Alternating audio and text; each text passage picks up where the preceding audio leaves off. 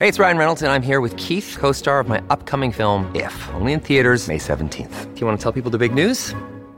All right, I'll do it. Sign up now and you'll get unlimited for $15 a month and 6 months of Paramount Plus Essential Plan on us. MintMobile.com/switch. Upfront payment of $45 equivalent to $15 per month. Unlimited over 40 gigabytes per month. Face lower speeds. Videos at 480p. Active Mint customers by 531.24 get 6 months of Paramount Plus Essential Plan. Auto renews after 6 months. Offer ends May 31st, 2024. Separate Paramount Plus registration required. Terms and conditions apply if rated PG.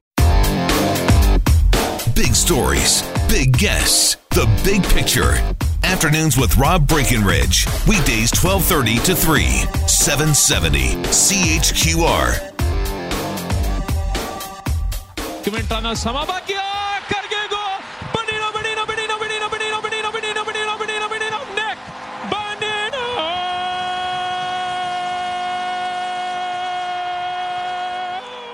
Well, I tell you, it was one of the great moments of the 2016 Stanley Cup Finals, and certainly helped lift our next guest into some prominence, especially, by the way, in the city of Pittsburgh. Of course, I was part of the Penguins' Stanley Cup victory that year, and Harnaراyan Singh was there for the Stanley Cup parade and everything. But it's certainly something unique that he's been a part of in creating Hockey Night in Canada in Punjabi. And the fulfillment for him of a childhood dream of becoming a hockey broadcaster, and something that I think was, maybe discouraged in a lot of ways from people he grew up with in small town Alberta. He's written about his childhood and growing up to fulfill that dream of becoming a hockey broadcaster in his new book, One Game at a Time, My Journey from Small Town Alberta to Hockey's Biggest Stage. Harnaراyan Singh is the host and play-by-play voice, as mentioned, of Hockey Night in Canada Punjabi, and joins us on the line here this afternoon. Harnaراyan, great to have you with us here. Welcome to the program. Thanks so much, Rob. Great to be here as well.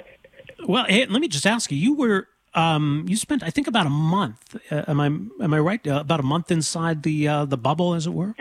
Yeah, in Edmonton with the hockey coverage with Sportsnet on the English side in the playoffs. Quite the experience. Is eerie at first because such few people in the arena, but you get used to it after a while. And a made-for-TV event that the NHL pulled off remarkably well. If you want to get away from COVID, the hockey bubble is a good place to be. Yeah, no kidding. So I guess then you were going through the testing just like everybody else, right?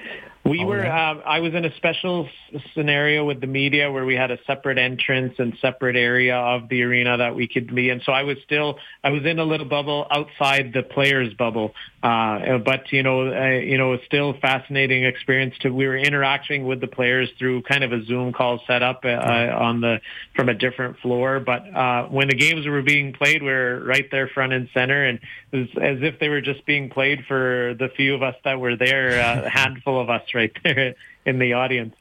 Yeah, your thoughts on just, that they were able to do this. I think when we first started hearing about this plan and all the steps along the way and everything that would have to go into this, there were a lot of people who said, hey, it looks, it sounds good, but you're never going to be able to pull this off. And they did.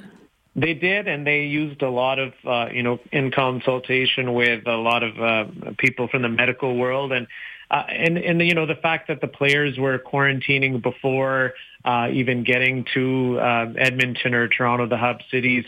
And, so there was a lot of that and a lot of protocols in place, and just a well-oiled machine in terms of how organized it was, and to be able to pull it off with such few people. And I mean, these, not only the players, but everybody behind the scenes were away from their families and friends for a long, long time to be able to do this. So very triumphant time for the NHL, and one of the rare times where, everyone has only positive things to say about the league. Yeah. And just for you, as you reflect on this journey, and I mean, I would imagine another one of those moments where you must think to yourself, if only 8-year-old Harnaراyan could see me now, right? To envision getting to this point. Well, and that's exactly it. And you touched on it on your intro, the childhood dream. And, I'm in Brooks, Alberta. Not very many visible minority or diversity in that time frame in the late 80s and the 90s. And, kids are often asked, what do you want to be when you grow up? And I would always say a hockey commentator, and sometimes would get a laughing response, or or also just discouragement, saying, there's no one that looks like you on TV.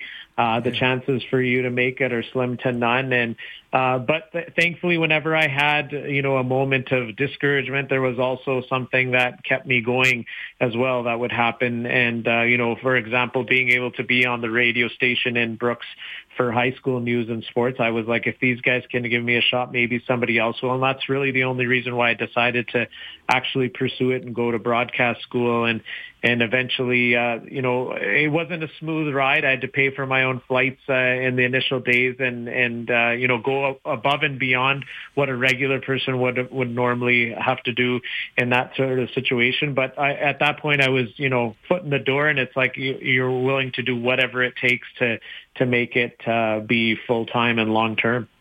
Yeah, and it's interesting because you talk about this fascination in the book, from a very early age with the sport of hockey, and yet you never actually got a chance to play. And from what I can understand, what I read, you didn't really want to play, but yet you loved the sport. Yeah, well, it's just one of those things. My parents came in the 60s, and, they were teachers in Brooks, now retired, and they didn't skate. But when you're born in Alberta, and I was born in Wetaskiwin, grew up in Brooks, and the Oilers and the Flames were both the best teams in the league, and you're surrounded by Gretzky and over here Mike Vernon, Lanny McDonald, and everything. I was immersed in the sport, and especially when you're a young child and everybody around you is different, which was my situation in school in Brooks. We spoke a different language at home, ate different food, listened to different music. You're trying to find that commonality between classmates, and hockey was that literally the icebreaker for me. And I was the kid wearing the hockey jerseys to school, and I'm trying to, the hockey nut who's trying to make every assignment and project possible about hockey. And it really, when I reflect back on it, it helped me create a bond between classmates and teachers that I wouldn't have been able to create had it not been for hockey. And so the obsession just continued to pretty extreme levels, and then I knew, because I wasn't into skating early, but I played a lot of ball hockey, and I knew my hockey card collection, and my dad, being a PhD in math, was worried I was making my brain into an encyclopedia of hockey, and what was I going to do with it? But yeah, the love and the obsession for the sport that's where the idea came along to try to become a hockey commentator. And so that's where the seeds were planted for that dream. It's interesting, too, because I think you would be, as I try to do the math in my head, like a third-generation Canadian, right? And so this is the country your parents grew up in, your grandparents grew up in, and yet at times, as you say, maybe not feeling like you belong. There's a point in the book where you talk about going to India for the first time and not feeling like you belong there either. What was that like as a child, and trying to find, those roots and a sense of purpose and belonging? Yeah, and so when my parents weren't born here, and they came in the 60s. My great-grandfather came in 1907. But, in my childhood, I had several experiences, even growing up junior high, I would say throughout my life, where you have to continually justify yourself as being Canadian. And I'm so patriotic. I love this country. I love the game. And, I was the type of kid who had a Canada flag hanging from my bedroom window that was visible at the front of the house. If I reflect back on it, part of it was to do that. I was so patriotic, but part of it had to do with I had to wear it on my sleeve, because I talk about one of these examples in the book, the specific one where in Brooks, a salesman came to our home in the evening and did his spiel, and I knew my dad wasn't going to buy it, so I just said, thanks, but no thanks. But then he, well-intentioned, but still devastating to me, he said, well, no worries, I just wanted to say welcome to Canada, and he walked off. And so to me, that was heartbreaking, because I had to process it and say, well, why is someone welcoming me to Canada when I'm Canadian? And I realized that obviously it's because of how I look, and he made this with the turban and the beard, and he made this assumption that I'm new here. And it had hurt, because I went back to my room and I was emotional, because I looked at everything, the Gretzky shrine I had, the Canadian flags. It was around the time of an Olympic Games, and I was cheering on Canada so much. And so those types of moments, you go to a hockey arena and you're called raghead, towelhead, and it sucks, because, sorry to use that word, but it's plain and simple. It's disheartening, because I loved the game and the country, and I here I am always having to try to say that actually my family's history in Canada might be longer than yours. So that learning even that family history was revolutionary for me. But you talk about going back to India, I went there and my parents had taught me so much about our faith and our culture, heritage. And I went there and I saw my cousins wanting to be everything, Western, and they were excited about McDonald's opening there, and they were trying to be as Western as possible, whereas my family and I were trying to find this balance in Canada of being proud Canadians, but also maintaining our language and heritage as well. And that's what I think the beauty of Canada is. So trying to be comfortable in my own skin was something that took a while for me to do as a student, but then also eventually as a broadcaster too. Yeah, and, there's obviously a very belated conversation happening around hockey and diversity and just kind of the whiteness of the sport, which I think, as you allude to, and part of that is overt, and part of it is subconscious at some level. But it feels like at least there's an acknowledgement of that, and things are starting to change. What's your sense of how significant this is and how impactful this conversation is? Well, Rob, it's important that we talk about it, because the only way we can move further in progress in society is if we communicate with each other what our experiences have been. I know there's a sentiment out there that people say, just shut up and talk about hockey. We don't want to be marrying politics and sport together. We're watching sports for an escape.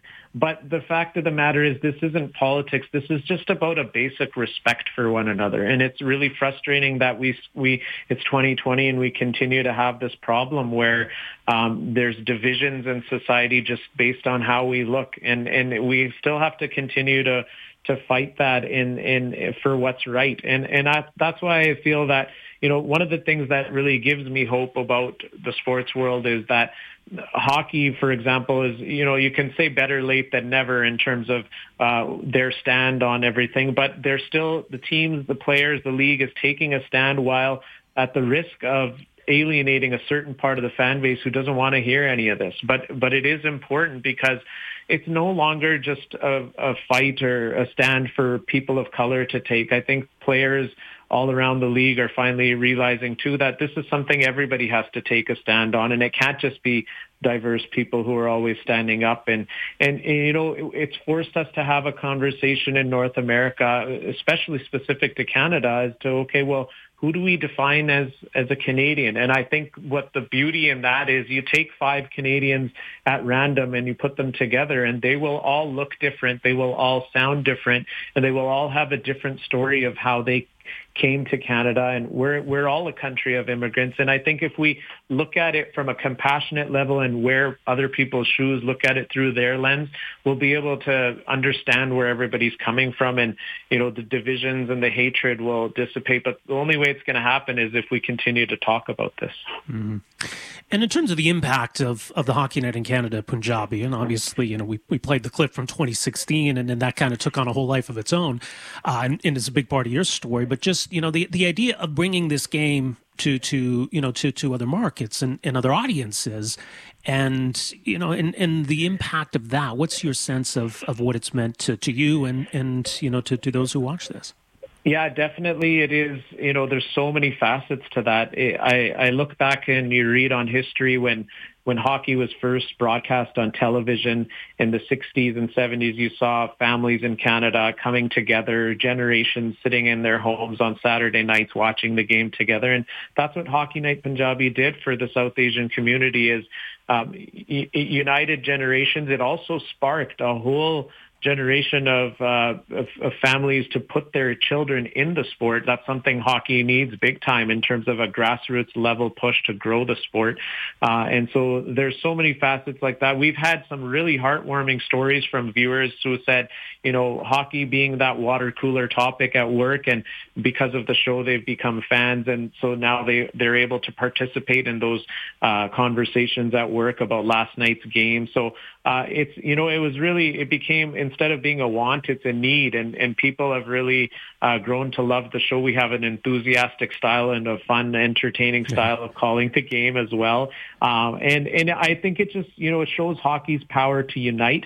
Even my story in the book, it resonates with so many people from different communities. My editor on the book is from Korean descent. He's from Oshawa, and for him, it was the same thing. Had it not been for hockey, he would have had a much different experience. And so I think it's a positive message that the world needs right now through the lens of diversity, through the lens of a hockey broadcaster, and all those themes, just everything going on in the world. Hockey Night Punjabi, the book, this is all so much more timely now than it has ever been before because of everything we're watching going on in the world. What about your parents? They must be big fans, I would imagine. Yeah, and it's really cool. Like, my parents are in their early 80s. My mom is able to recognize coaches and GMs and players, and she knows the storylines. Before she had her grandkids come along, she never missed a game. And it's coming all full circle, Rob. My kids are emulating the players with their mini hockey sticks, and then they're also doing the intermission interviews. They're doing it in 2 languages, which is beautiful to see. And I, they're not going to have to face that battle that that this line is very impossible for them to cross. Like, they have examples, and that's why representation is important. Even when my daughter saw women participate in the NHL All-Star game for the first time a couple of years back. She's 5 now, and I won't ever forget how much her face lit up, and she realized that girls were also playing hockey and were on that national level there at the All-Star game and stuff. So it's all coming full circle. And as far as the book's concerned, I'm not sure my parents have ever been more proud, even out of anything I've accomplished in the past, because I was able to tell their story too of when they came here in the 60s and they're vegetarians and they couldn't even find lentils in Alberta, and their first experience with Halloween and racism that they went through and the struggles and challenges. So it was really special for me to share their story. But it's a positive message too. We look back so fondly on the town of Brooks and the people in Brooks too, despite having moments of times where it was tough. But for the majority of it, it was people were very friendly and helpful as well. But it's all part of the story, and that's why it's important to talk about. Yeah, it is quite a story. Congrats on all the success, and certainly on this book. It is called One Game at a Time, My Journey from Small Town Alberta to Hockey's Biggest Stage. Arnarayan Singh, great talking to you here today. Thanks so much for making some time for us. Yeah, thank you, Rob. Appreciate it. All the best. There he is, Arnarayan Singh. The book is called One Game at a Time. Of course, host and play-by-play voice of Hockey Night Punjabi.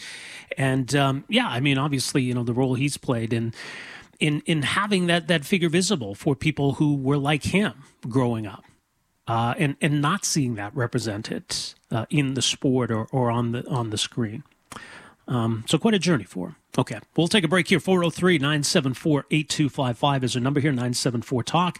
We're back with more right after this. Afternoons with Rob Breckenridge, starting at 12:30 on News Talk 770 Calgary.